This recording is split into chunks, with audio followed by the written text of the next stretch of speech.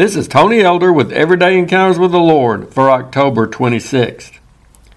One time my wife and I made use of a unique birthday present our children had given me.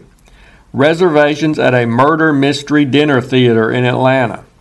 One of the reasons my family thought I would especially enjoy this experience is because the current show was based on one of my favorite movies, The Wizard of Oz. And they were right. We had a wonderful time. When we arrived at the theater, I discovered that I had been chosen to have one of the solo speaking parts in the production, and it turned out to be a rather significant role. I was going to play the part of the wizard himself. And not only that, but as I looked over my lines, I found out I would also become the murder victim. I was going to die. My moment in the spotlight came near the end of Act 1. After it was over and we were enjoying the next course in our meal, some of the other guests around me complimented me on the good job I had done. Several of them specifically commented that I had died well. That phrase reminds me of what I've often heard people say about themselves in connection with the end of life. They've expressed their hope that when they arrive at that inevitable moment, that they will die well. In doing so, they weren't referring to the means by which they would go out from this life. They weren't expressing a desire to go out in a blaze of glory through some unusual or spectacular event. They were referring more to the manner in which they would pass from this life into the next. And even then, they weren't talking about dying with a dramatic flair, such as putting one's hand to one's brow and gracefully swooning into a neatly crumpled heap on the floor.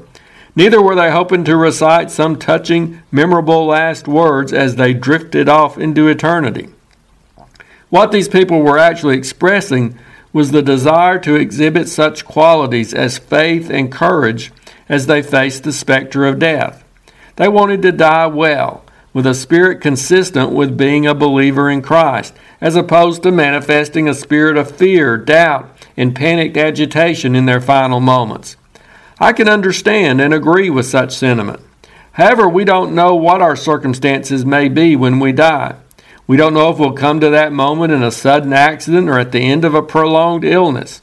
We don't know if it'll happen in a flash of violence or during a night of peaceful sleep. So not knowing when or how we'll die makes preparation for it difficult. I believe one of the best ways we can prepare for dying well is by living well. Are we facing today's challenges with the same spirit of faith and courage we hope to have when we come to that final test? If we will deal with our everyday problems by trusting the Lord and relying on His grace to see us through, then we'll be more apt to do so when we find ourselves walking through the valley of the shadow of death.